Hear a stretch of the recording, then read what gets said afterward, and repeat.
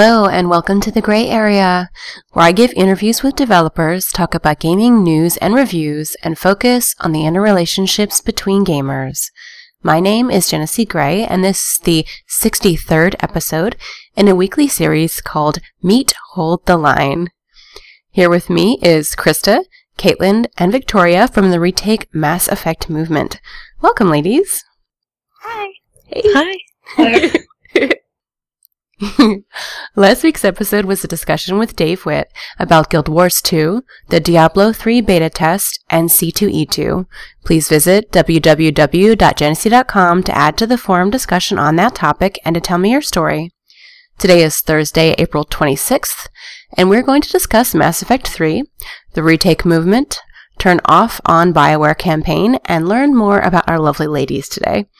As an aside to the chat room in Twitch, we will be taking questions at the end of the hour, so hold off, and then ladies will hopefully get a chance to answer any burning questions you have from the interview. And we're also going to try to be open to all opinions and be as respectful as possible to the companies involved, while still giving them a kick in the butt, okay? Now, normally I do gaming news here, but I think we're going to need all of our time today to talk about these topics, so let's talk about this in our news. So let's do News of the Week.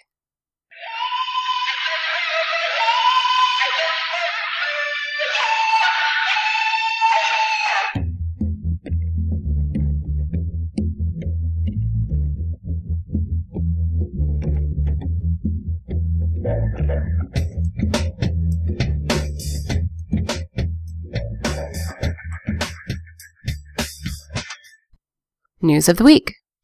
On the 28th of April, Hold the Line is going to have a demonstration from the Retake Mass Effect, Turn Me On and Turn Me Off. So let's talk about that. Let's go to Krista first. I'm going to put you on the spot. Tell me about this campaign. Okay. The Turn On, Turn Off campaign is really cool. Somebody came up with that in the forum, and I wish I had usernames in front of me. I feel really bad. But basically, we all are turning on our single-player mode. I know there's been some talk that because people were disappointed with the end of the game, that they're not interested in the single-player mode, and so basically the idea is to let BioWare know that we still are interested, we still like the game, to give them the impression, like, don't stop working on the single-player and not developing more DLC, because they get the impression nobody wants to play.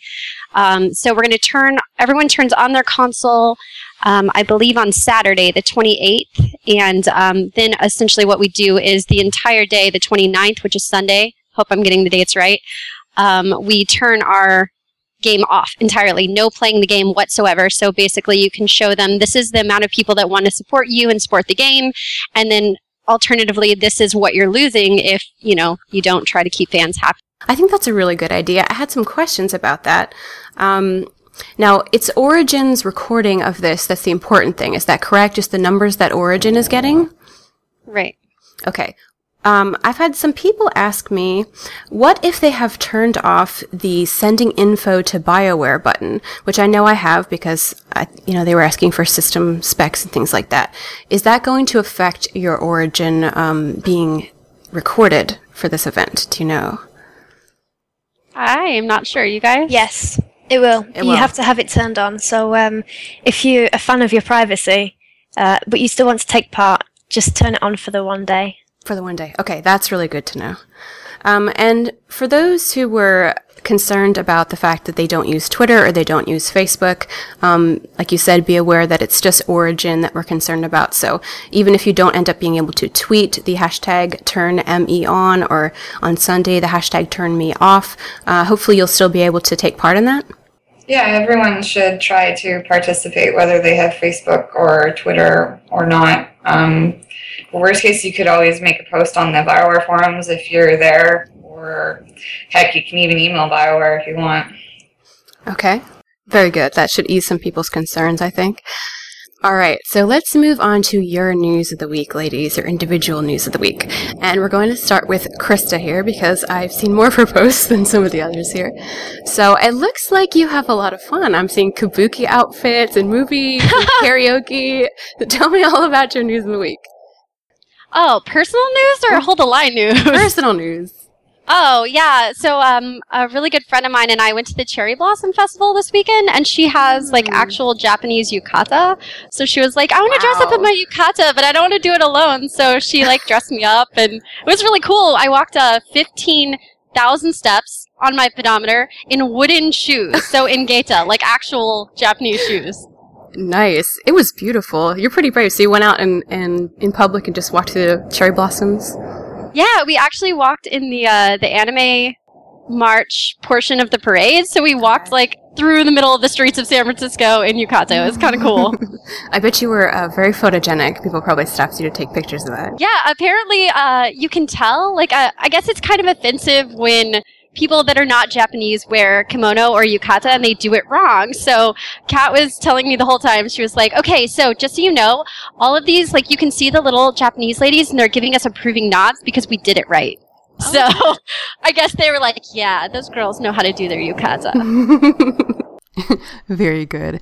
All right, news of the week for you, Caitlin. I hear that you're Shira. What's up with that?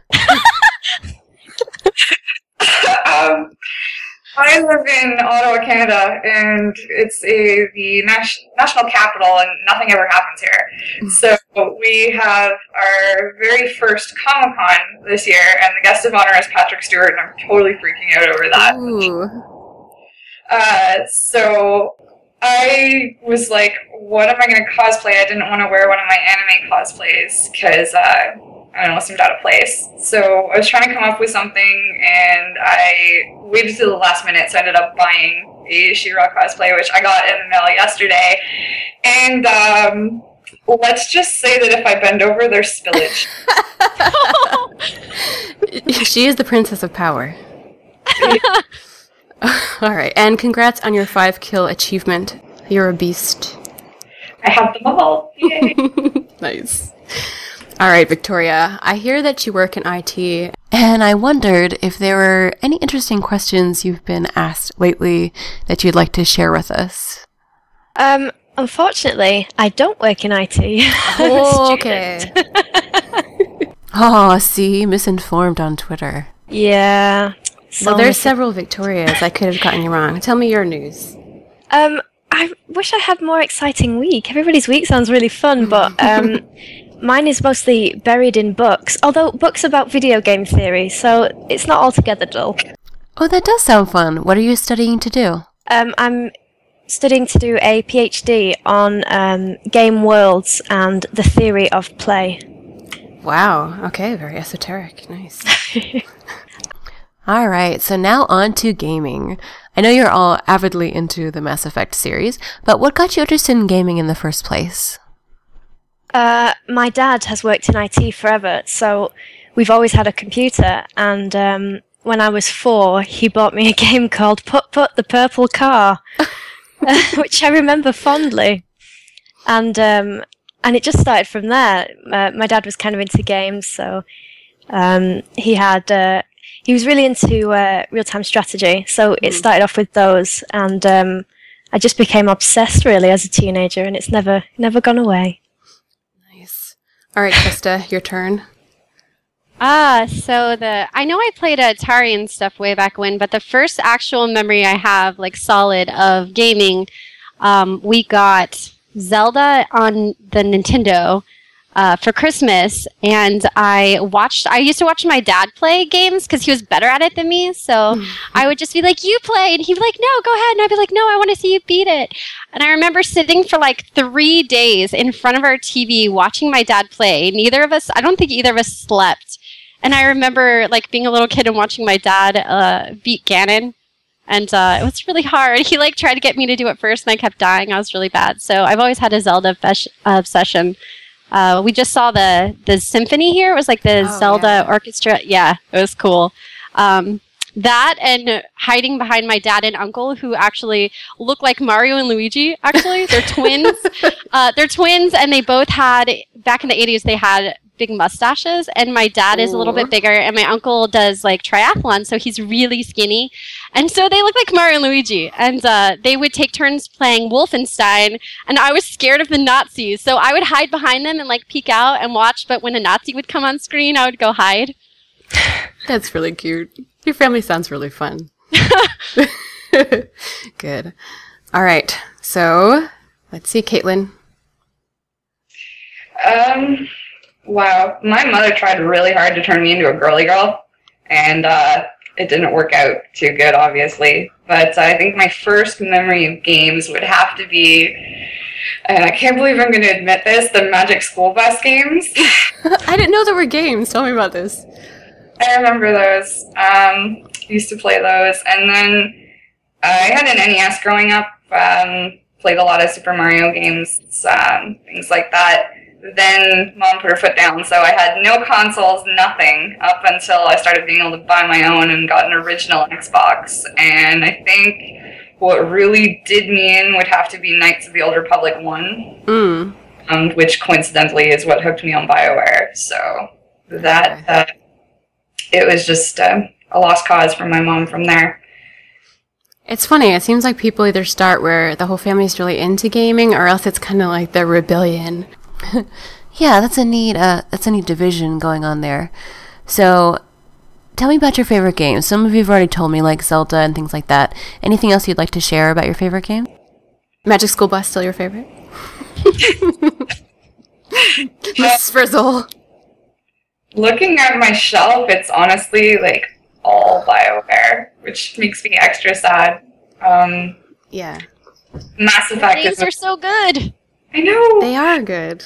But Mass Effect is without a doubt my all-time favorite. Hands down, there's nothing that challenges it in my book. Which of the three? Oh, that's a tough one because I like them all for different reasons. Okay. Victoria's going to facepalm when I say this, but the first one, Caden.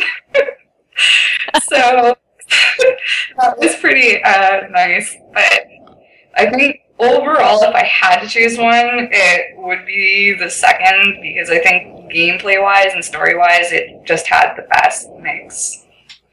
Okay. Say it's great. You can't. It's okay. You're allowed to like it. Go ahead, Krista. You want to refute her love Mass of Effect 2 1? all the way. Mass Effect 2 is one of the best games ever created in existence, and this is coming from a hardcore RPG gamer. Like, that's, yeah, console RPGs until like a year or two ago, and then nothing but stupid Steam RPGs, Steam sale. Yes. Suikoden or Suikoden, or however you say it, favorite games of all time besides Mass Effect. But Mass Effect 2 totally takes it. See, how do you feel about Dragon Age? Because it could go either way with some people. Actually, I'm going to lose nerd cred here. Loved Dragon Age 1. Mm-hmm. I'm actually only about 2/3 of the way through Dragon Age 2 because I started replaying Mass Effect to get ready for...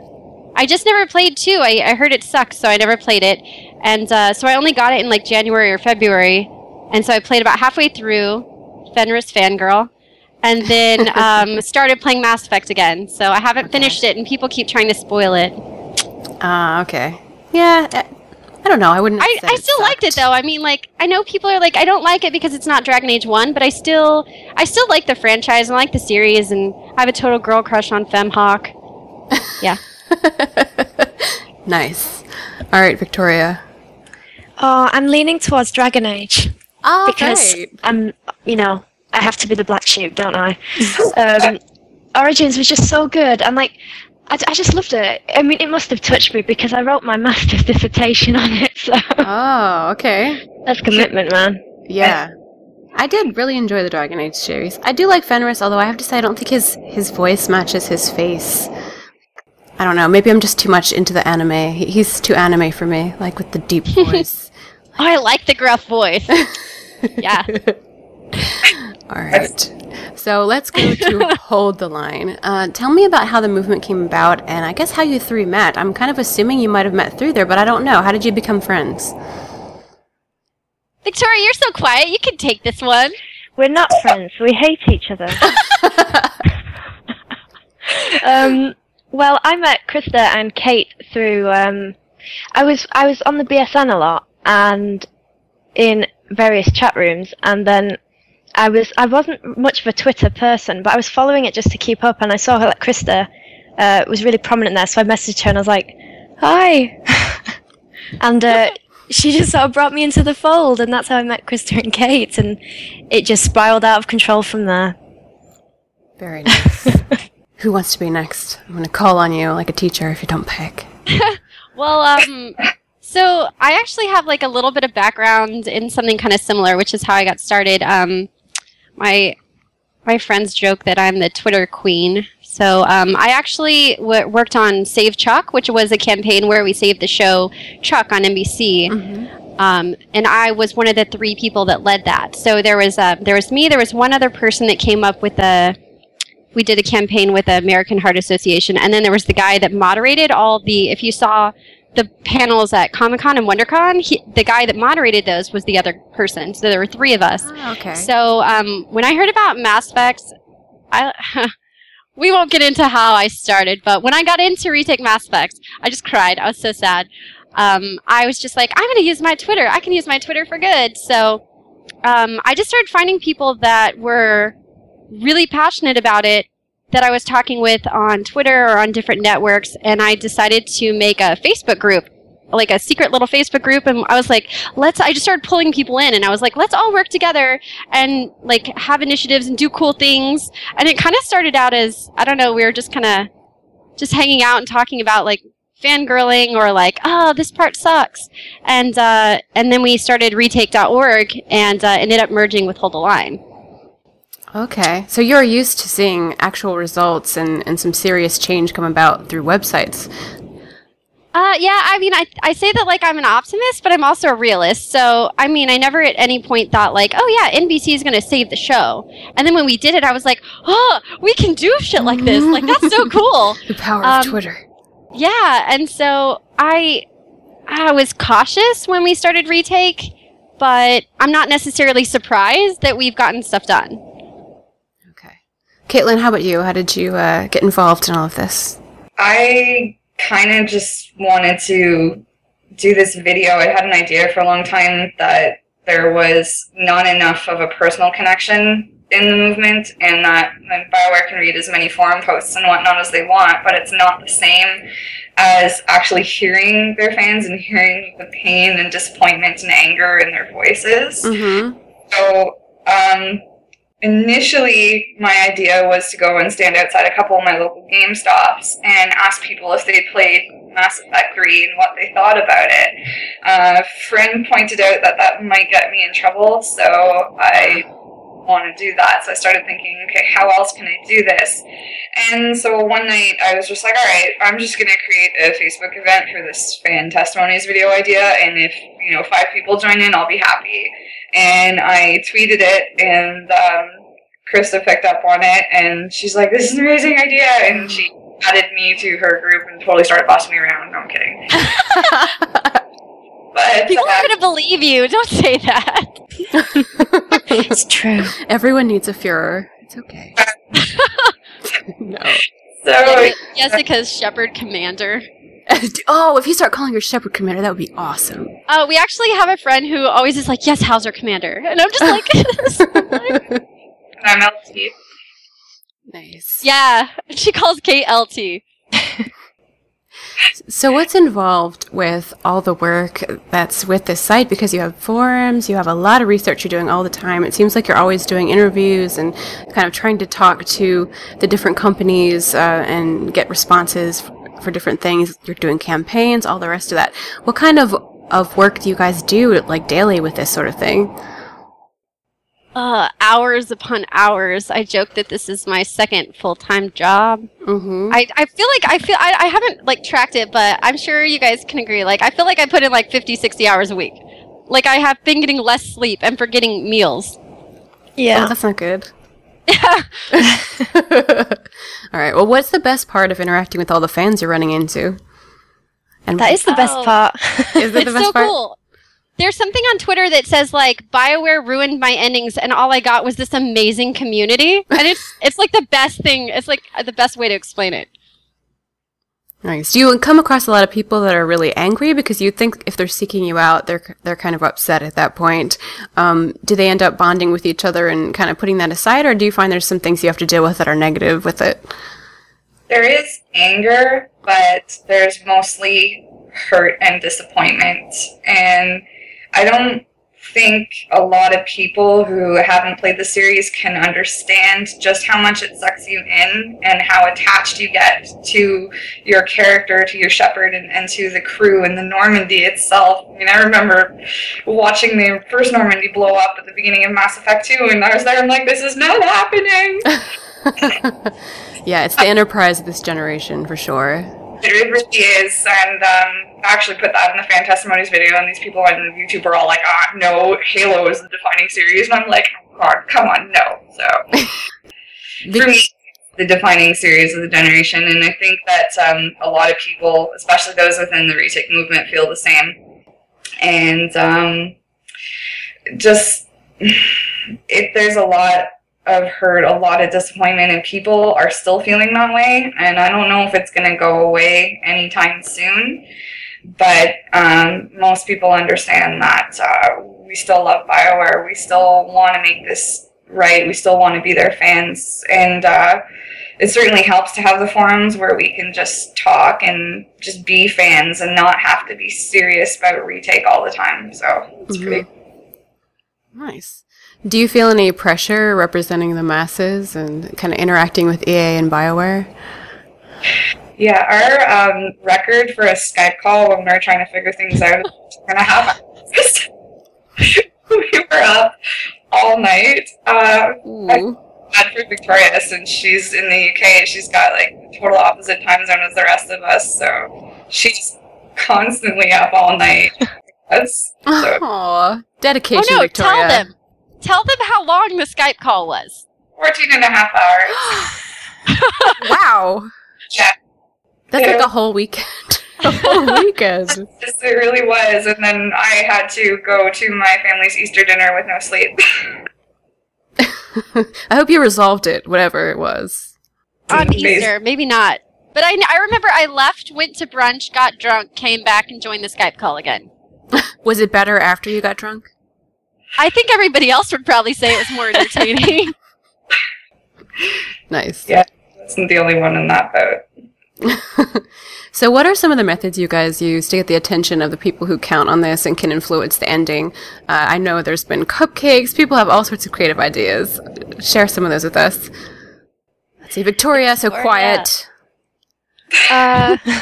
Okay. Well, there have been letters.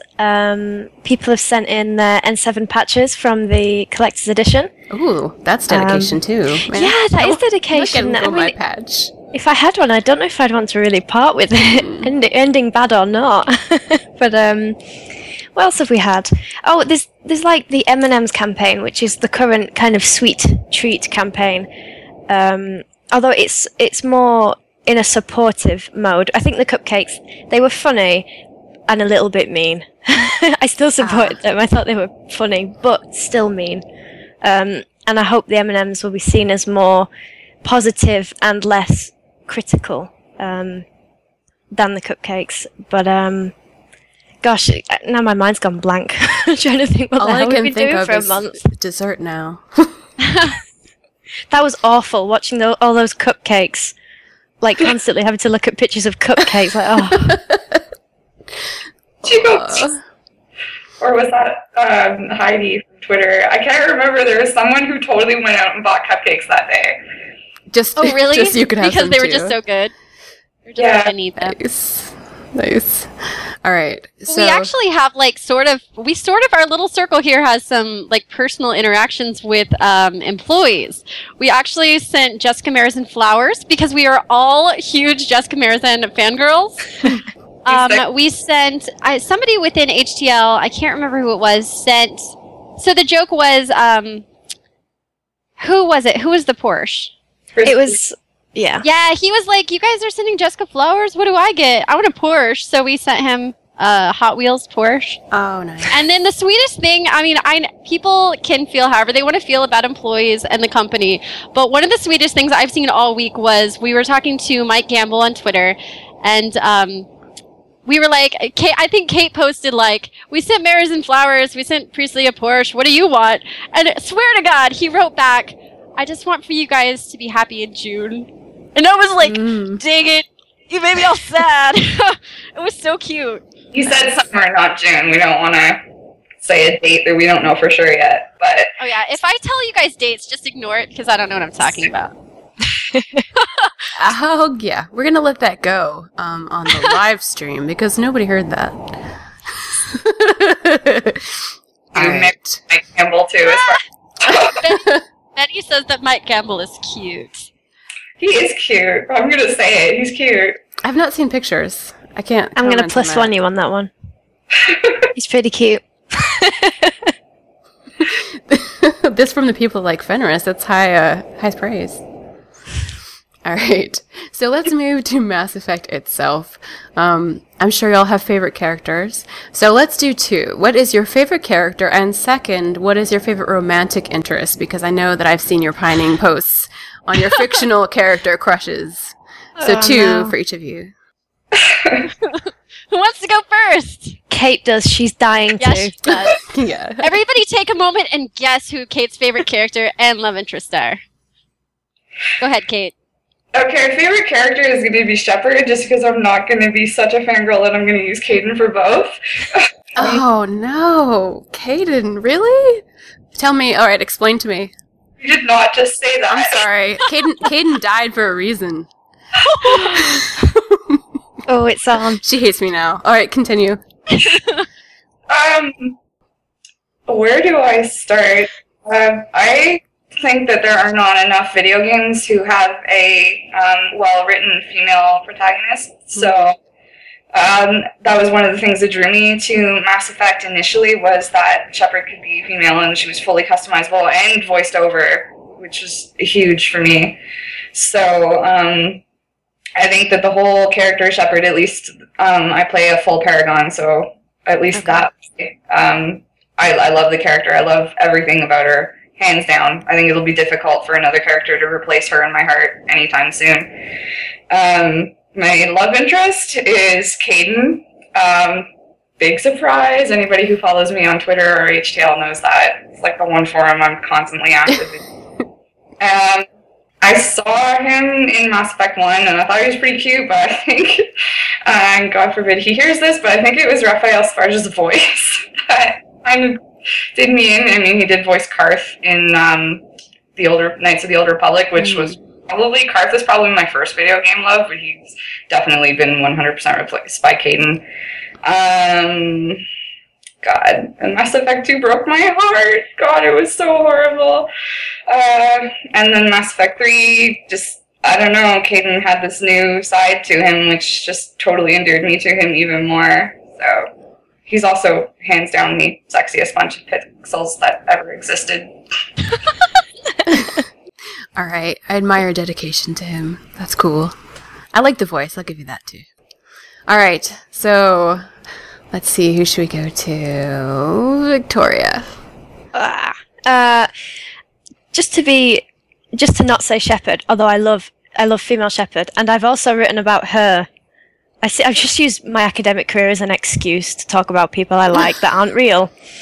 I'd probably say Garrus, I think, as a favourite character, because the bromance you can have with him, even if you're a femshep, you can have a bromance. Yeah. He's just the best buddy ever, and he's really, I just think he gets the great lines, and I don't know, he's really dedicated and focused. And I don't know, I guess I'm a bit of a sucker for buddy movies, so it kind of works for me. But, and my love interest is Caden. I'm sorry, okay? Actually, I'm not sorry. Hey, go for it. I find it interesting that I sort of see him as a little bit like Alistair from Origins, where he's not your typical, like, really beefy kind of jarhead sort of Marine. Mm-hmm. He's a bit more, just a bit gentler, a bit quieter, and it's just a little bit different from what I usually see when games are writing a love interest directed at women. And now he's open up to both genders as well. So I know there's some guys in our very saucy Caden thread who are just as big fans as the girls. Not more. Very nice. No chat room. Blasto does not count as a love interest, unfortunately. Maybe More in of like future. a pining it's like a pining interest. Like, you can't have him, but you can think about it. That's how I feel about Vega, James Vega. Yeah, He's I a do big too. tease. You judge me on Caden and you like Vega? I know he's a total, I know. But he's untouchable, and he's a tease. It's kind of appealing. But yes, I get that. He's very stereotypical in many ways. He's voiced by Freddie Prinze Jr., though. Yeah, I know. And Come on, how can you resist that? all right, Krista, your turn. Well, I don't think anybody's going to be surprised. My love interest is my favorite character, but for the sake of being creative, I would say I just love FemShep. I really do. But if we're talking about crew members, and I cannot pick my LI, I'd probably have to go with Tali or Morden for like character's sake. I always take one of the biotics on my team, so I don't always take Tali or Morden with me, but character-wise, they're my favorite. Like in Mass Effect 2, I took Miranda everywhere, but she's not my favorite character at all. But I liked how she fought. Biotics. Okay. Yeah, so it's pretty easy. My love interest is Garrus. Garrus is the best character ever. So for everybody in the HTL thread that is waiting for it, Garrus shirt, the back is calibrating. Oh. Yeah. Garrus is the best. I love Garrus. If I could pick him as my favorite and my love interest, I would. I'm the biggest fangirl ever. I saw a t-shirt the other day that said, "Hoping for Garrus will settle for Caden." Yes, I've seen the I poster. like that. There's a meme online that is a picture of all the pictures of Garrus' head where he's like looking really weird. Mm-hmm. But it says, started a new playthrough for a new romance option or something like that. Romance Garrus anyway. I have not romanced any character besides Garrus in Mass Effect 2 or 3 because I just can't do it. Like I decided I'm going to see what the I was like, what? I'm going to see what the big deal is with Caden. Like, I'm going to see what it is. So I start a whole new playthrough. I romanced Caden in 1. And then in 2, I was like, picture down, going for Garrus. Couldn't help it. Like, I think Thane could be like a sexy Xeno love interest too, but I just can't romance Thane when there's a Garrus. Mass Effect 2 love interest. Yeah. I understand. Garrus is pretty special. There's a lot of characters that are just really appealing, I think, in all the Mass Effect series that really draw you in and you really get attached to. Like, Liara, Tali, there's the two of the more obvious ones, but even Joker, I wish I could have romanced Joker. When he was going, he had that kind of option where you can try to hit on him and he's like, I like ED, or I can't chain of command or something like that. But it's nice. It's nice to at least get close with all of them. Very cool. All right, so let's talk about the series and what we love about it before we move to why the ending is broken and the hope of the DLC. I think we can agree that every good story has certain characteristics, and this is, I believe, a story at heart, despite the fact that its spirit is kind of riding in the heart of the vehicle of the game. And most stories require character development and investment, being true to the genre of space tech in this instance, and narrative coherence. So let's break down these three, and I'd like your opinions individually and personally, not representing Hold the Line, but on yourselves, on character investment and development. Now, before the last 10 minutes, all of Mass Effect 3 before the last 10 minutes, starting with Victoria, what do you think about the character investment and development in Mass Effect 3? I think you kind of see all of the development that has gone on over the series. You see it compounded, I think, in 3, and I think it's excellent. Like, sort of saying goodbye to Morden. So hard, so good. It was just that was, I mean, the whole Tachanka thing, brilliantly written, but I liked Morden a lot, but I really heartstrings moment. That was awesome. And I find that they all come into their own in the third. Like Kate said about how Caden had developed a little more and he had a little bit more to him, rather than just being kind of cute. He was a lot older and more mature, and I really liked that about him. And I kind of found that not a sense of seriousness, but a sense of depth and maturity to a lot of the characters. So whatever you liked about them before, it was really compounded by how beautifully written I think most of the characters were in Mass Effect 3.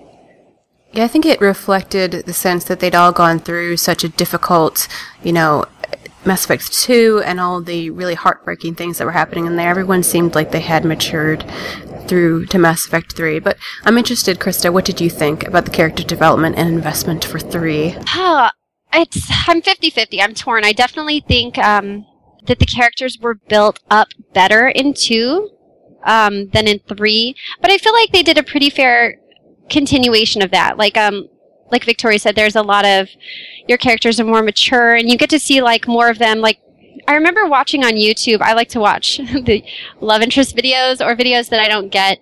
And I watched this video from Miranda, and I think it's if you break up with Miranda, and she actually cries. Like, Wow. But she has her back turned to you. You're in the little tunnel when you first come off the Normandy, and she's looking away from you, and it just shows that she like cries a little. And I don't really have any deep connection to Miranda whatsoever, but I was just like, oh, she has feelings. Oh my god! Like I almost cried just watching her be sad, and then she turns around and she's like, okay, Shepard, like let's handle the mission. Just stuff like that. That it's really deep, and you can definitely see a difference from 2 to 3, and definitely a difference from 1 to 2.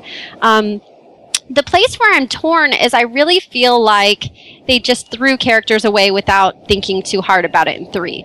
Like Legion? Like I feel really bad, especially for like people who romance certain characters that didn't get to be squad mates.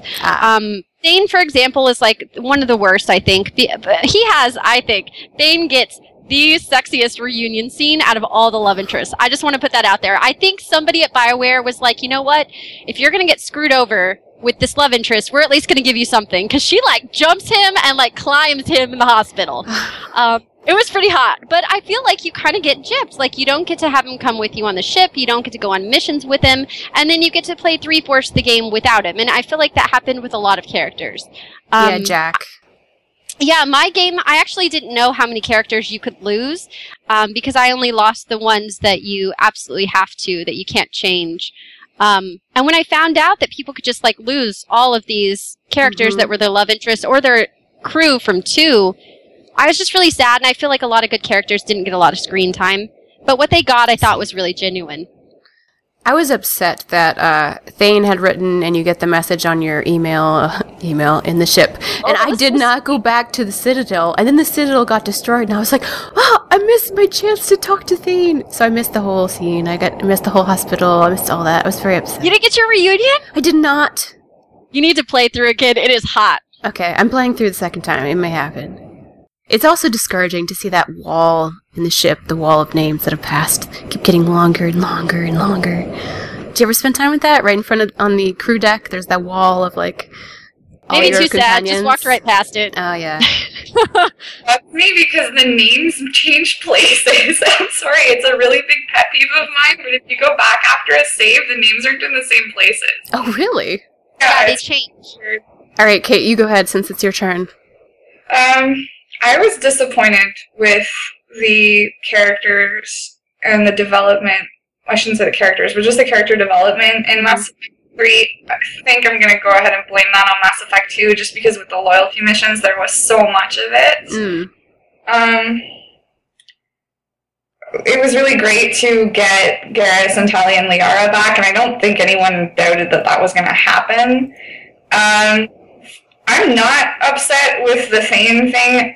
Everyone knew he was going to die. I actually was thinking they might even kill him off before the game, and, like, Shepard was in prison, and then Thane died, and she couldn't say goodbye kind of thing. But I think that the way that he died was a lot better than watching him slowly die of Pepperell syndrome. So that, I think the people who had it worst were the Jacob Mancers, and I'm sorry, I have no pity for them. I can't stand Jacob. Yeah. So But he's so happy now with his family. oh, he's I'm all not like, bitter. "Dude, I still love you, but I totally cheated on you and I knocked this other chick up, so goodbye." Yeah. Oh, dear. Garrus was really great. Lots of calibrations jokes. That was like epicness right there. Somebody actually said for you, Kate, in the chat that the reason the names changed was because Garrus was constantly calibrating them. That gun is so well calibrated. That's a little win right there. Yeah. The character that I wanted to see the most, again, big surprise, was Caden. And I am really not happy with the way that went. I have this image of Caden in my head where he has my femshep on a pedestal and just worships her. Okay. I don't like the fact that he outranks her now, and he gets made a Spectre. It's just like, okay, well, if Tally's a freaking fleet admiral, Garrus is whatever in the hierarchy, Caden's a Spectre, what does anyone need Shepard for anymore? Seriously. I'm like, give the woman some slack.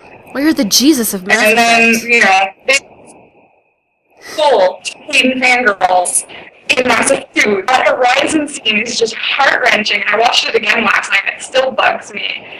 And then get him back at the beginning of Mass Effect 3, and you're talking to him, and he's all like, I don't know if I can trust you, you know, Cerberus this, Cerberus that. And I'm like sitting there going, how are we going to get past this? And then he gets his head bashed in, which I can't believe I'm going to admit this. I screamed at my TV.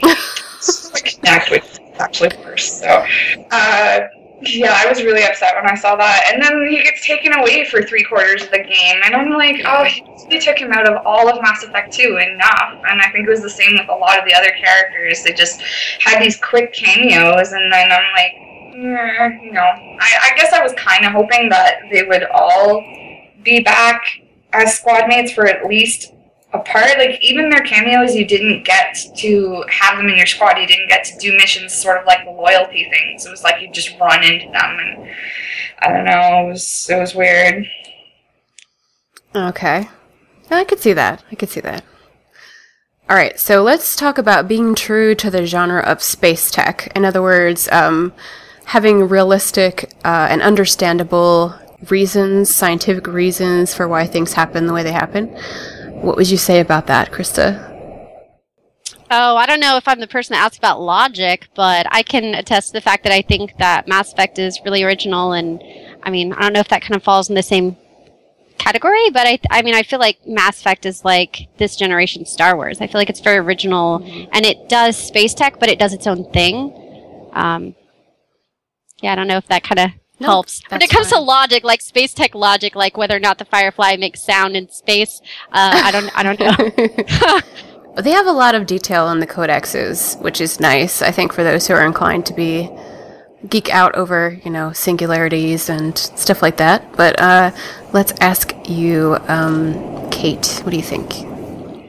I really liked the idea of the mass relays, and I thought it was really different from Star Trek, where ships can pretty much just jump anywhere, like warp speed and whatnot. Mm-hmm. It's kind of similar, I guess, to the hyperspace lanes in Star Wars, but still, those are not dependent on technology. It's just kind of like space maps that are safe to travel routes. So I thought the mass relays were really, really cool, and I was totally blown away by the Citadel. And the Normandy is right up there with the Enterprise on my list of most beautiful spaceships. So it is beautiful. It is. It really is. And I'm apparently in the minority, being the person who thinks the Alliance SR2 is the nicest one, with the exception of the inside not being finished. Yeah. Retrofitting, an Alliance term for mood lighting. Okay, I'm not going to start arguing about the models we're collecting, because I have to have them all. But, alright, I thought ESO was pretty cool, like that technology. I didn't read a whole lot about that, but building all that with the ESO. Anyway, Victoria, somebody who studies this stuff and probably pays more attention, what do you think? Well, I mean, I love the technology. I love the, every kind of sci-fi technological thing has to come up with some explanation of something difficult. So whether it's your warp core in Star Trek, or your hyperspace lanes and all that sort of thing. So I love Mass Effect, like the Mass Effect. I think it's really interesting. Sciencey enough to be believable, but vague enough to be used. I mean, obviously, it's not real, but I think it's really important that, like, the detail in the codex and the way things are explained, it's really important in creating that sense of reality and legitimizing the world, because if it's ridiculous, you might still have fun with the game, but you're not going to believe it, and you're not going to develop that sense of attachment, because you can't get to the same level of immersion where you can really feel the world and know the world. Because if you can't construct it logically in your head because of silliness, where it's like, that's just illogical, it's just not going to work. And I think that one of the major successes of Mass Effect is that they've used that techie kind of approach where they explain things in a way where you think, yeah, okay, I'll accept that as fact. And it really works for them. And I love the codex. So, agreed. Big fan. All right, let's talk about narrative coherence. And we'll start with Krista on this. What is your thought? If that makes sense. How so exactly? I'm not really sure. Well, okay, you're looking at the story. It seems to flow in a way that makes sense. There's nothing that jars you out of it and makes you say, wait, I don't understand why such and such suddenly showed up. You know, that sort of thing where you're immersed in it and it kind of flows the way it should. I would say, like, the transition from... Oh, what was it? It was like the ending that they were moving towards from Mass Effect 3, and then they changed it. I can't remember. Exactly what the term is for it. It was like the black whatever. Oh, dark energy. The dark energy, yeah. The dark energy switch over to like the Star Child. That kind of threw it for me because it was like we're doing the dark energy storyline. That was a little jarring. And then I have to I'm gonna say it. We're all thinking it. Kai Lang, really? Like the the random anime ninja that just pops into the middle of the Mass Effect universe, yeah, that was a little weird. Yeah. And, he was such a big deal. It was like, oh, Kai Lang is, your arch nemesis now. And you're like, really? I'm supposed to care? and then it's he's this serious bad guy. And he's I will mess with you, Shepard. And then he sent you that douchey email. It was like, really?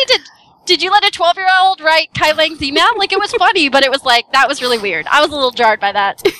I hate you very much. XOXO, Kai Lang. Yeah, I mean, it was funny, but that, as far as narrative coherence, I was a little really? Yeah. Okay. Space Ninja. Yeah. I could see that. I felt that way with Legion, where I didn't really understand why he had to die. Suddenly in the end, he's just, I must upload myself. And I didn't, I guess, scientifically understand why that was necessary, but I kind of just accepted it as okay. It flowed enough for me, but it was a little bit wait, I didn't realize we were doing that now. Anyway, my thoughts. The level where you, go through the computer, that was a little... It was cool, but it was kind of weird. Yeah. The lot on Rannoch was kind of upsetting to me. But you just wanted to see what Rennick really looked like. Yeah, I was like, you're fighting for this? Tracing around with Tali. You were fighting for this? All right, Kate, your turn. I'm going to call Krista out on Kai Lang. You're a fan? You think he should be there? The books. Kai Lang and Kelly Sanders are huge characters in the books. They have a lot of backstory that wasn't random. I've heard that, but within the game, without adding that backstory, it doesn't make sense. Yeah, and they did that more than once. Please, if anyone knows, explain to me how the heck Udina ended up being counselor when I chose Anderson, because I don't understand that. And I'm really disappointed in BioWare for that, because they need to not assume that everyone has read the books or the comics or the codex even. And something like the whole Anderson not being counselor, my assumption is he must have stepped down at some point. Okay. It's it takes a one-liner to explain that, and I don't understand why they couldn't just throw that in. I mean, they've got so much other content in there. Yeah, I was really disappointed with the fact that they walked away from the dark energy, because there was so much build-up to that in Mass Effect 2, and I thought it was a really interesting concept. Starchild killed it, for sure. Other than that, there's not too much that I would pick on in Mass Effect in terms of the narrative. I think that they did a really good job tying up the loose ends for the most part. I think here. Some things came out of nowhere, but worked, like the Collectors, for example. There was no mention of them at all in Mass Effect 1. And then all of a sudden they're the antagonists of Mass Effect 2, but it didn't do anything to take away from the story. So I think they did a really good job with the narrative, with the exception of the ending. I want Victoria to answer this, but did you all feel that For me, I played through all of the DLCs in Mass Effect 2. In Mass Effect 3, a lot of the stories I felt were repeating from the DLCs that I had already played for Mass Effect 2. Like Miranda and her sister, I was kind of like, didn't we already save her? And some other stuff that just seemed like, almost like I'd been there. I had a weird deja vu feeling for some of the quests. Was that just me? Did anyone else feel that way? I don't know what they're thinking on that one, especially their rival DLC. That DLC was pretty important to understanding Mass Effect 3 because they made a lot of mentions to it in Mass Effect 3. And I feel sorry for anyone who didn't play it because you're missing out on this huge chunk. I mean, there's enough of this, okay, what happened in between the end of Mass Effect 2 and the end of Mass Effect 3? I mean, we know Shepard turned herself in, obviously. I don't think anyone doubted that was going to happen. But we don't really know what happened. Last we knew they were crashed on the collector base. How did they get off and all that stuff? Right. Yeah, a lot of the quests did repeat, and it was disappointing. The Miranda one was probably the most repetitive. I also have to admit, I was in a bit of a snit because Liara was my love interest, and in the second one she was like, oh no, I'm far too busy to come save the world with you. I am the Shadow Broker. And then you show up in 3 and she's like, oh, hey, how you doing? Lady. Not gonna happen. I've moved on. Yeah, I thought that was a little jarring too. But anyway. Well, have you guys seen the comic book about how basically Mass Effect 3 is like you're an errand boy? It's like comics about how it's like, oh, hey, so you have to save the galaxy, but can you go like pick up my dry cleaning and get my car in the keys? meantime? Yeah, so at least in Mass Effect 2, they were, like, huge, super long missions, but the missions in 3 some of them were so stupid. It's like, yeah, let's get the person trying to save the galaxy to go do this. Yeah, can you please help us to turn on this shield generator so we can... Really? No, I have Reapers to fight. I'm a little busy. Right. All right, Victoria, your chance to answer that last question about the narrative coherence. Oh, yes. Oh, right. I think the most jarring thing for me, there are a lot of mini things where I'm like, I don't know about this. I mean, I know Kai Leng is in the books, but I haven't read them, and I'm just like, go away, Kai Leng, you're stupid. Because I'm mature. And aside from all the little things where I'm like, I can get past that, the major factor in the break for narrative coherence is the way it's set up as a romance, and I don't mean romance like the modern word. I mean romance like the genre of, you have a quest, there are certain things that must be fulfilled, you reach an end goal, and space opera is the sci-fi term for romance, and Mass Effect markets itself as a space opera, so it knows it's doing it, and it's deliberate, and then when you get to the end, it's sci-fi kind of dystopia where it's like I just find it a little bit of a dystopia where you end up with this kind of ruined world where it's like, okay, we can unite the galaxy, we can do all these wonderful things, diversity, unity, and all that good stuff, and then it's like, actually no, someone has to die, but not someone like,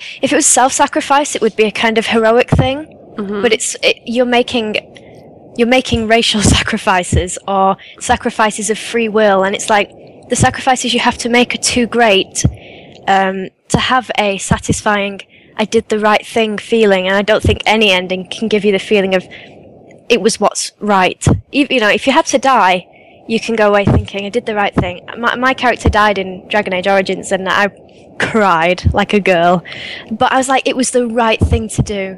But I just don't feel like you can come away from it feeling like you did the right thing, and that's the genre it sets itself up to be. If I was playing an Orwellian kind of game, then I'd be totally down with it. I think the endings were making you think of some really difficult things, pushing some really hard ethical choices on you, making you take a step back and think, well, that's some heavy stuff, man. But in the context of the genre, it just looks broken. So I see. Well, let's all sigh and breathe together because we are going to talk about the ending now. Big breath. Okay. I would like to steal a little bit from a man I admire greatly, whose name is Doyce Testerman, and he was able to articulate some things, I guess how I felt about the ending better than I would be able to. And there are going to be some listeners, to the podcast who do not play Mass Effect, and this is for them and the general public who basically thinks that we're all a bunch of spoiled gamers whining. So I would like to draw a comparison for all of these people who do not necessarily play, and this is a bit long, but then I'd like your feedback after, so please be patient with it. Let's pretend for a moment, and I'm quoting him now, that Lord of the Rings was released not as a series of books, but a series of games. More importantly, the company behind the series decided to do something really hard but rewarding with the game.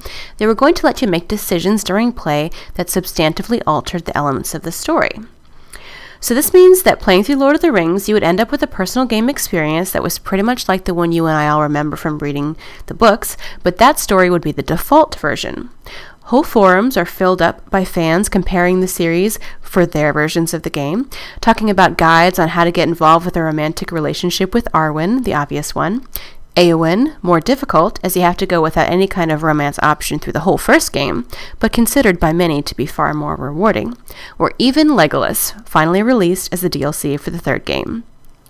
And what about the players who rolled the main character as female? Well, that changes a lot of stuff, as you might well imagine. Okay, so you're playing through this game, and you've played through parts 1 and 2 several times, in fact, sometimes as a goody two-shoes, sometimes as a total badass. You have a version of the game where you're with Arwen, one with Eowyn, and one with Legolas, and even one where you focus on Frodo and his subtle hand-holding bromance with Sam. You're ready for part 3, and out it comes. And it's awesome. You finally bring lasting alliance between Rohan and Gondor, you form a fragile yet believable peace between elves and dwarves, and you even manage to recruit a significant strike force of Moria orcs who don't so much as like you as they hate the Johnny-come-lately Uruk-hai. The final chapter's open, you face down Saruman, who pretended to fund all your efforts through the second book, and you crawl to the top of Mount Doom, collapse against a rock, and you have a really touching heart-to-heart with Sam. It's over. You know you have all your scores high enough to destroy the one ring with no crisis of conscience, and no lame Gollum bit off my finger and then falls into the lava ending. And then out comes this glowing figure from behind a rock, and it's Tom Bombadil. And Tom explains your options. The ring cannot be destroyed. You have 3 choices. 1. Control evil. 2. Merge good and evil. And 3. Destroy evil plus all dwarfs will die. And P.S. All choices will destroy magic. Now, none of them have anything to do with destroying the ring, do they? Has destroying the ring, alternately destroying Sauron, been pretty much the thing you've been working toward the whole game? Yes, it has. In fact, it actually mentions rings right there in the title of the series, doesn't it? Rather seems to make the ring a bit of a banner item. But no, none of these options are about the ring. They're about one of the B-plots in the series, and one you pretty much already laid to rest a few chapters ago. And that's it. A bunch of cutscenes play, Mount Doom explodes with 3 different colors, depending on your choice, and the credits roll, the end. And every one of these cutscenes shows Gandalf, Aragorn, and Samwise escaping the explosions on one of the Eagles and crash landing somewhere in Lorien, where they all pat themselves in the back and watch the sun set together. What? But Sam was with you. Aragorn and Gandalf? Didn't they start running away through the last bite of the Black Gate? Did your boys abandon you? What the actual fuck did you do to this story? And there is the comparison between Lord of the Rings and Mass Effect for those who may not actually play, and give you maybe a better idea about why the community of Mass Effect is so up in arms. So what do you guys think of that? Yeah, I love that. That was amazing. I like that guy. He's funny. All right, so let's talk about the hope, our all hope of the future, the DLC. Do you think that the indoctrination theory, which for non-Emmy listeners is summed up in my words as the theory that ever since Shepard met Sovereign, she has been slowly being indoctrinated, has been fighting it the whole time, and in the entire end of the whole thing is in her mind, and the child's kind of her dreams versus the Reaper is a symbol of her mental battle. It's more complicated than that, but that's kind of a basic. Do you see this as a viable option in the DLC, would you say? Say Kate first? Yeah, but they won't take it. Okay, tell about that. Not take it because they've been going blah blah artistic integrity blah for a month now, so they're not going to turn around and take something that fans came up with. And even if we go with the assumption that some people have made that may have been what the actual endings were, then they're not going to come out and admit it after all of this backlash that they've had to deal with over that, because they would basically be saying that they sold us an incomplete game, a game that doesn't really have an ending. Because it doesn't, if it is the indoctrination theory, what happened? Did it destroy the Reapers, or what? Like, did the Normandy really crash? Where is everybody? I don't think it answers any questions. Mm-hmm. It's just, for me, it's a coping mechanism to say that, okay, Shepard was indoctrinated, and I took the destroy ending, so my Shepard's alive. So I've been, like, headcanoning this reunion with Caden and the crew, and my happy space parade a la Star Wars. So, yeah, space parade. But I don't think they'll go with that indoctrination theory at all. I really don't know what we can expect with the DLC. I'm hopeful because I think that they do have a good grasp of just how precarious the situation is for them. And I honestly believe that BioWare, the employees at least, maybe not the company as a whole, but the employees who worked on Mass Effect, they care about this project. They put 8 years of their lives into this. They go to the conventions, they meet fans, they've been tweeting us, they're on our forums. So they've been talking to us, and they wouldn't do that if they didn't care. So I'm hopeful. Okay. What do you think, Krista? Indoctrination theory. I'm with Kate. I think it's a coping mechanism. I think it's a brilliant coping mechanism. I don't know if I have really an opinion on whether or not it was what they planned or it was something that they thought out in advance. But I don't. First of all, they've made a statement that says they're absolutely not changing the ending or invalidating it in any way. So I don't think that they'll do anything, including indoctrination theory, that will make the whole ending not have happened, basically. I mean, if you were to go with indoctrination theory, you're going to be like, okay, the last 10 minutes didn't really happen. And everything that they've said on, they being BioWare, on their forums and the blog and the comments, I just don't think that they're going to do it. I think it's brilliant. I absolutely think that it's a way out in which they can not money, either for just DLC or for a whole nother game. I'm one of the very few people, like, my dream that will never happen is like that they plan this out, they rickrolled all of us, and that there's going to be a Mass Effect 4 and Shepard wakes up and we get to actually do what we were meant to do. Everyone says, Kitten, you're full of crap. That's not going to happen. But that's my dream. That's my indoctrination theory.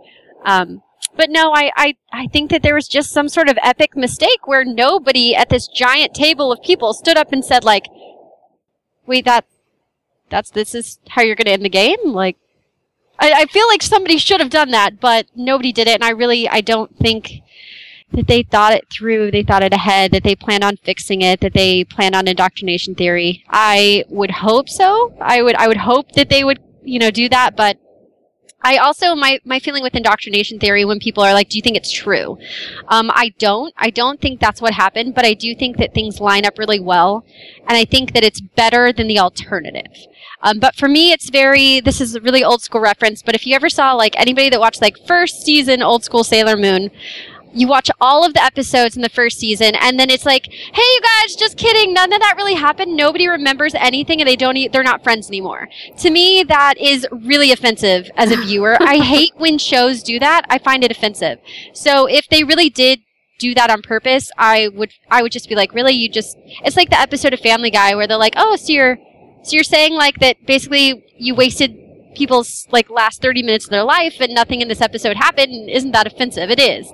But it's better than the ending we got, so I wish that it would be true, but I don't expect that to happen in the DLC. Okay, Victoria?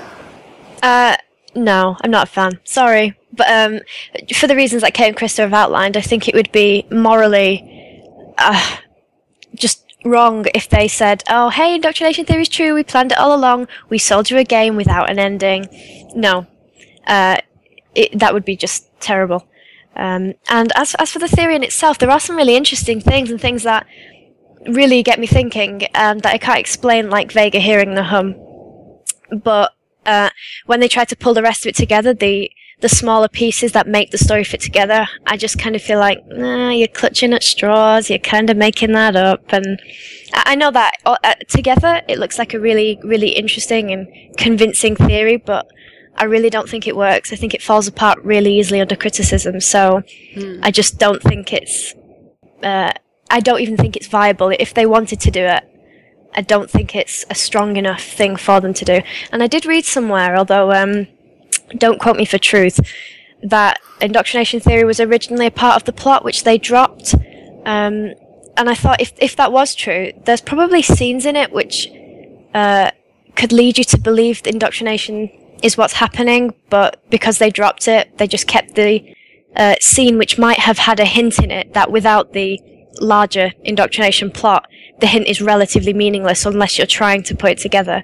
But like I said, I don't know how true that is. But that would explain the subtle hints for me that people are pulling up, which I really can't explain. Okay. My opinion is kind of that after your game ends, if your fans are left to create theoretical and alternate explanations about what it really means, you pretty much messed up. So I don't necessarily buy the indoctrination theory, but it would be nice if they used it. I wonder what you guys think about Drew Karpyshyn's ending. He was the original writer for the Mass Effect series and was replaced halfway through the third one. I don't know how to pronounce his name, but it looks right to me. And for the listeners, the idea that dark energies in the universe and the mass relays were emanating it faster and it would consume the universe, and the Reapers are trying to stop it and giving us two choices, which is one, turn humanity into a giant Reaper, basically, with its genetic diversity, or kind of say screw that and hope that we find a way to stop it without help, hence the Mass Effect, which would kind of make more sense of the name. What are your thoughts on that? I'm 50-50 on that one. I've read the novels, which are written by him, and I do think that he's a really talented sci-fi author. I don't know how I feel about the whole get turned into a Reaper or deal with it on your own. Seems kind of limiting.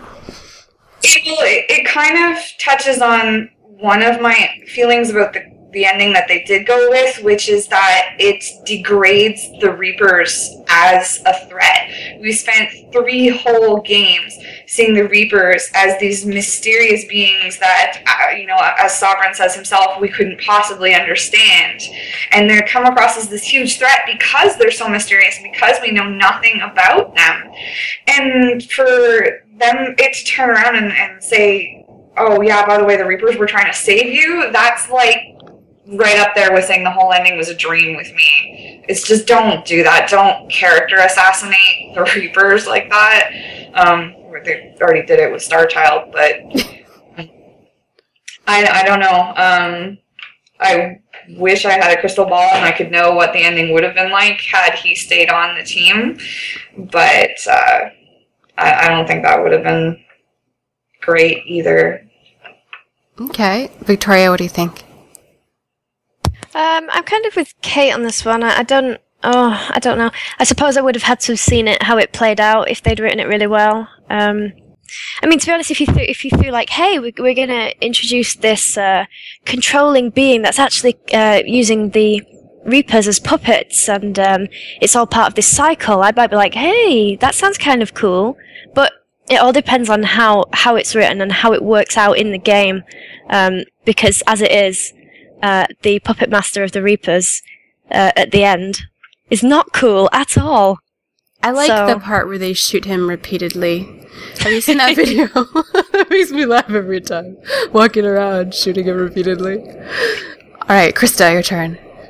Oh, I'm going to be like the Rainbows and Puppies and Kittens 12-year-old, and I'm just going to say that I really want my space parade, and I want this stupid happy ending, and I respect the people that want like the deep thinking ending, but no, I just want to kill Reapers and be happy and have another Garrus scene and have like ticker tape in space. Okay, I respect that. I would like the space parade. That would be cool. At least to know what happens to everyone, and that's what I think we're hopefully going to get.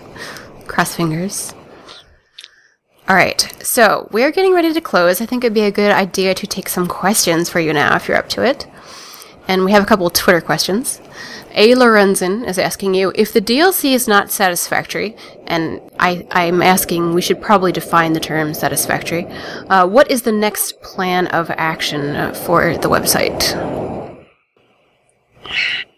From my personal point of view, again, personal point of view, I need to emphasize that, I really don't know what else we would be able to do if they release the extended cut DLC and we don't like it. I really don't know if they're going to be willing to meet us any further than they already have. That said, HTL is not going to go anywhere. We've always done everything based off of community consensus, so God forbid the DLC sucks and we get our hearts broken all over again. We'll listen to the community, we'll see what they want to do, we'll weigh our options, but the long-term goal of HTL has always been to sort of move away from Retake Mass Effect once it's done and sort of transition to gamer advocacy in general. Mm-hmm. So don't worry, we won't go anywhere. Cool. All right, Victoria, your thoughts on that? I just kind of want to make it clear to everyone that Hold the Line kind of will stand for gamer advocacy, and there are a lot of groovy plans in the works for the future. But for now, personally, I don't know what more we could push for. I think we've done a really great thing getting hold of a DLC for free, which as far as I understand it is being built off fan feedback. And that's really cool. I don't know what else BioWare would do for us, and if it's absolutely devastatingly horrible, I'm really not sure what the next step would be. As far as I just don't. I would be gobsmacked. I can't even formulate an answer if it's that terrible. I don't think it can fix everything perfectly, because I think you'd have to chop off the last 10 minutes of the game to do that. But if it's absolutely dire, I think the fans would be really insulted, and we may have to have a little huddle and decide what we want to do about that. Another 16-hour call. With drinking. All right, Krista, any thoughts? I definitely agree that I don't know what we would do, but I feel like if the ending totally sucks, we're going to do something, the community will want to do something. So I feel like we would definitely, whatever that is, follow through. Something that I understand people that want to play the waiting game, and I'm definitely not personally all about being super aggressive and mean, and but I do think for people that are like, let's just wait till summer and see what happens, I feel like our chance to make a difference, to decide what's going to happen with the DLC and to shape that and to give our feedback is now. By the time that comes out, it's going to be too late to give your opinions. It's going to be too late to do anything about it. And I think to some degree, BioWare and EA are going to shut down and they're going to be done listening. Like I said, if the community wants to keep fighting and the ending DLC sucks, I'll be right there doing it. But I don't think that it's going to make as big of a difference as we have now. So whereas a lot of people just want to wait, I absolutely think that right now is the time. Like, we're getting ready to do a big letter campaign. Like, this is the time when if you want to have an opinion and show BioWare what that is, it's going to be now, because I don't think they're going to be really listening once it's over. Okay, that kind of answers. Eldrick1976 is asking a question, what can people do to help with the movement? And it sounds like you have a lot of different campaigns and stuff going, so should they just check the site, or what's the best way to help? Hold the line. We have, I have something called the Weekly Initiative that I need to update, but it's actually one post that is usually on the front page that has a list of all of the current initiatives. So if you're really lazy and you hate the forums, I used to hate forums until Hold the Line, and now I'm addicted, and you don't want to sort through everything, you can go look for that, and it'll basically just tell you how to help. Also, if you follow either of us three on Twitter, we post everything on Twitter if you don't want to go through Hold the Line, or if you just want to look for good information, like, oh, I don't want to sort through the forums, but I want to know how I can help. We're pretty good about getting that information there too. We've also got a newsletter recently. Yeah. Just started up, and that has a kind of a roundup of the most exciting and the biggest things that are going on, as well as some of the funniest. Very good. There's a lot of fun on Hold the Line. Whatever your sense of humour is, they're a hilarious crew. I love them dearly. There's a question from Bucyrus, and I'm probably pronouncing that wrong, 5000.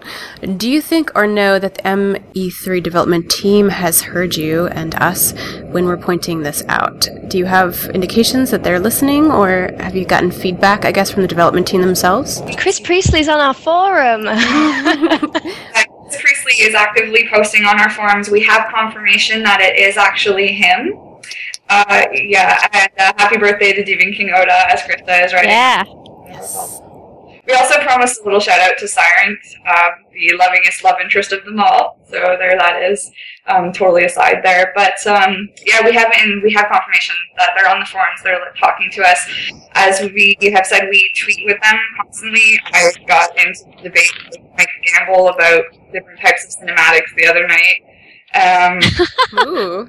Yeah, it was. It was interesting. I don't think he liked me calling him out very much, but I've also tweeted a little bit with Patrick Weeks. We also obviously have talked to Jessica Marizin. So they're talking to us. They're listening. I believe they're listening. Like I said earlier, I really do think that they care.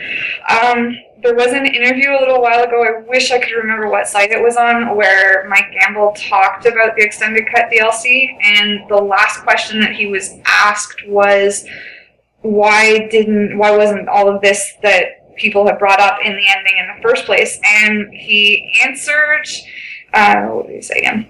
He said we didn't know that there was enough demand for it, and that got the most epic of facepalms out of me.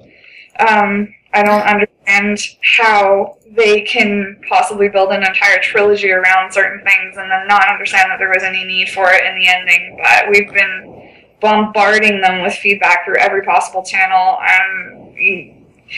Even before this got as big as it was, you're fooling yourself if you don't think they were watching the hashtags or watching the BSN. They have people whose job it is to do this, but it's gotten to the point that the developers and the people who directly handle the product are involved. So rest assured they're listening. Okay. Rabbit has a question. He would like to know what you would like to see in the DLC. You kind of touched on that just a second ago, but specifically, like, what would you guys like to see if it was a satisfactory DLC? Reapers exploded. More Garrus / love interest of your choice. Space Parade. Space Parade. Right. I'd like the option of a heroic death, but I mean, I'm okay with dying. I'd love the option of Space Parade, love interest, big reunion, finding out who didn't make it through the battle and all that sort of thing. But I'm also up for like heroic death. Everyone has a funeral and they're all stoically remembering you and how honorable you were and all that good stuff. Oh yeah, okay. Shout out to the blue babies. Everybody wants the blue babies. I could not care less about blue babies. I want my adorable half Canadian, half Mandalorian babies with gorgeous black hair. All right. We have other shout-outs. Let's see. Shout-outs to Tinsian. Shout-outs to Zikris. Shout-outs to Demon King Otis, whose birthday it is. Let's see. All right. Could I'll start singing Happy Birthday. Ooh, go ahead. I'm not going to start. Yes, you are. Hey, you just offered. I heard it. Yeah, you guys want to join in, and then I would look stupid. I'll clap. I don't have a kazoo. I'm sorry. All right. We are getting close to ending. Is there anything you guys wanted to say before we wrap up here? I guess I just want to say thanks. Yeah, you guys are really awesome. It's really difficult for us to communicate to you just how much time we put into this, but it's worth every second of it. I don't think I've ever met so many amazing people so quickly before, and everyone's really awesome. So thanks, because you guys really keep us going. You give us the energy to do this when we're totally running on empty. So It's really great. It's really humbling. And a little bit of a personal thanks to Austin and the ladies of the Caden Alenko fan thread, because you guys are like my personal support group. You have no idea how much that thread gets me through the worst days ever. And I just really hope the developers never find it. All right, Victoria. Go ahead. Oh, sorry. Oh, I would just thank the community as well. I'm not surprised, but also a little bit surprised at the amazing spirit and good humour and camaraderie that's come out of it. And it's so great to see gamers coming together to totally blow the gamer stereotype out of the water and show that, you know, we are really good people who are passionate, generous, and that, you know, God forbid, we are actually capable of intelligent and critical thought. And we can do it in a way where it doesn't involve crying over it and being entitled baby whiners. So I'm just really thrilled to be a part of a community and be able to prove that we are a very worthy community. And last but not least, Shepherd Commander. Howzer Commander. So first of all, you guys are so serious. You're putting me to shame. Kate and I are going to be at PAX this year. I've never been. I don't think Kate has ever been. And we have not met in person because we live far away, so you should come hang out with us at PAX. And I'm going to try and put something together where we can have like little Hold the Line tags that you can wear on your badge so you can find other Hold the Line people.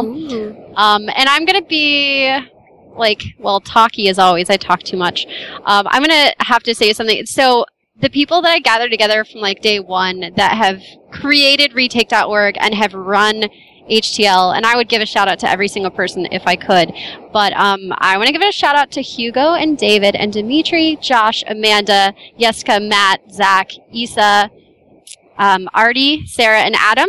And that's actually the team I call us Team Normandy, but that's the people that I brought together that have been working for the last 4 weeks that actually created the website and merged with Hold the Line and have been, I mean, everybody's been doing everything, but those are the people that kind of got everything started with retake.org and couldn't be on the chat because we just don't have enough room for every single person, or we'd be talking over each other for the whole time. I'd like to be really annoying and just add a final shout out to a guy that gets barely any recognition but is one of the hardest working guys on this. And it's got to be Volion. He's the super admin of Hold the Line. He set up the website. He runs it. He's you ask him for anything and he's there and he does it for you. The amount of time he sinks into that thing. I don't know when or if he sleeps. He's absolutely incredible, and he's definitely the kind of dad of our group. He keeps us in line when we're being silly and childish, and he's just an awesome guy, and his commitment is unparalleled. So if you see him around the forum, give him a cookie. Who is it? We have to know. Volion. Sorry, Volion. On that same note, though, I'm going to get in trouble for this later, but I'm going to do it anyway because, Volion, you know, this is just what I do. Volion paid for the entire website out of pocket. Hold the Line came out of his pocket. So I would actually, I'm not trying to solicit money, but if you have it, you can go to the donation page on HTL, and that you're literally reimbursing him for all the money he's put into it because he absolutely refuses to ask for it. So I'm doing it, and he can just be mad at me. Nice. Yeah, we forget to thank our moderators too. They're a really great bunch of people. They help us out a lot on the forums, and they're all just volunteers. We're such goofs. You guys don't realize it when we're on the forums because, I have to put my PR hat on and be serious and everything. I think you've noticed how much of a total fangirl goof I am tonight. Probably made a complete ass out of myself all night. But, stop. We're goofs. We can't keep a single subject going for long at all, to the point that we have our own memes now. So, shout out to our moderators, and specifically Bells Nickel, who has his own meme now for getting us all under control last night when we derailed the thread, despite the fact that we're staff. So we all got, as we say now on HTL, Bells Nickeled. So shout out to them because they're awesome people. Very cool. For those who couldn't make it tonight, this recording will be saved here on Twitch and available for viewing, and I'll most likely upload it to YouTube as well. My tag there is The Genesee, and the MP3 will have added poems, music, and extras. Oh, kitty! And be available on Tuesday next week. We're asking for the cat, so there's the cat. Yes. His name is, he's a huge Mass Effect fan too, and he totally romances Garrus. Oh. Do you fight for Garrus's affection with the cat? Oh, Garrus, Krista can have him. I prefer dating. That's right. You're all about Caden, so you can share. That's fine. A big thank you to Krista. You can find her on Twitter at Kitten, Kihten. And lovely meeting you, Kate. You can find her at Clarissant, Clarissant 21. And Victoria with super fun time. Find her on at Syrin, SYRIN_. And visit retakemasseffect.org or holdtheline.com. If you'd like to leave some feedback or keep up with the news, you can find me on Twitter at Gray Area Podcast, at Facebook/Gray Area Podcast, and I urge you to subscribe on the Twitch channel if you enjoy this, or you can find me on iTunes as well. If you have any gray areas in your relationships or just need a new perspective, email your questions, advice, or suggestions to jennessegray@yahoo.com. Thanks for listening, and I'll see you next week with a new episode. Please subscribe.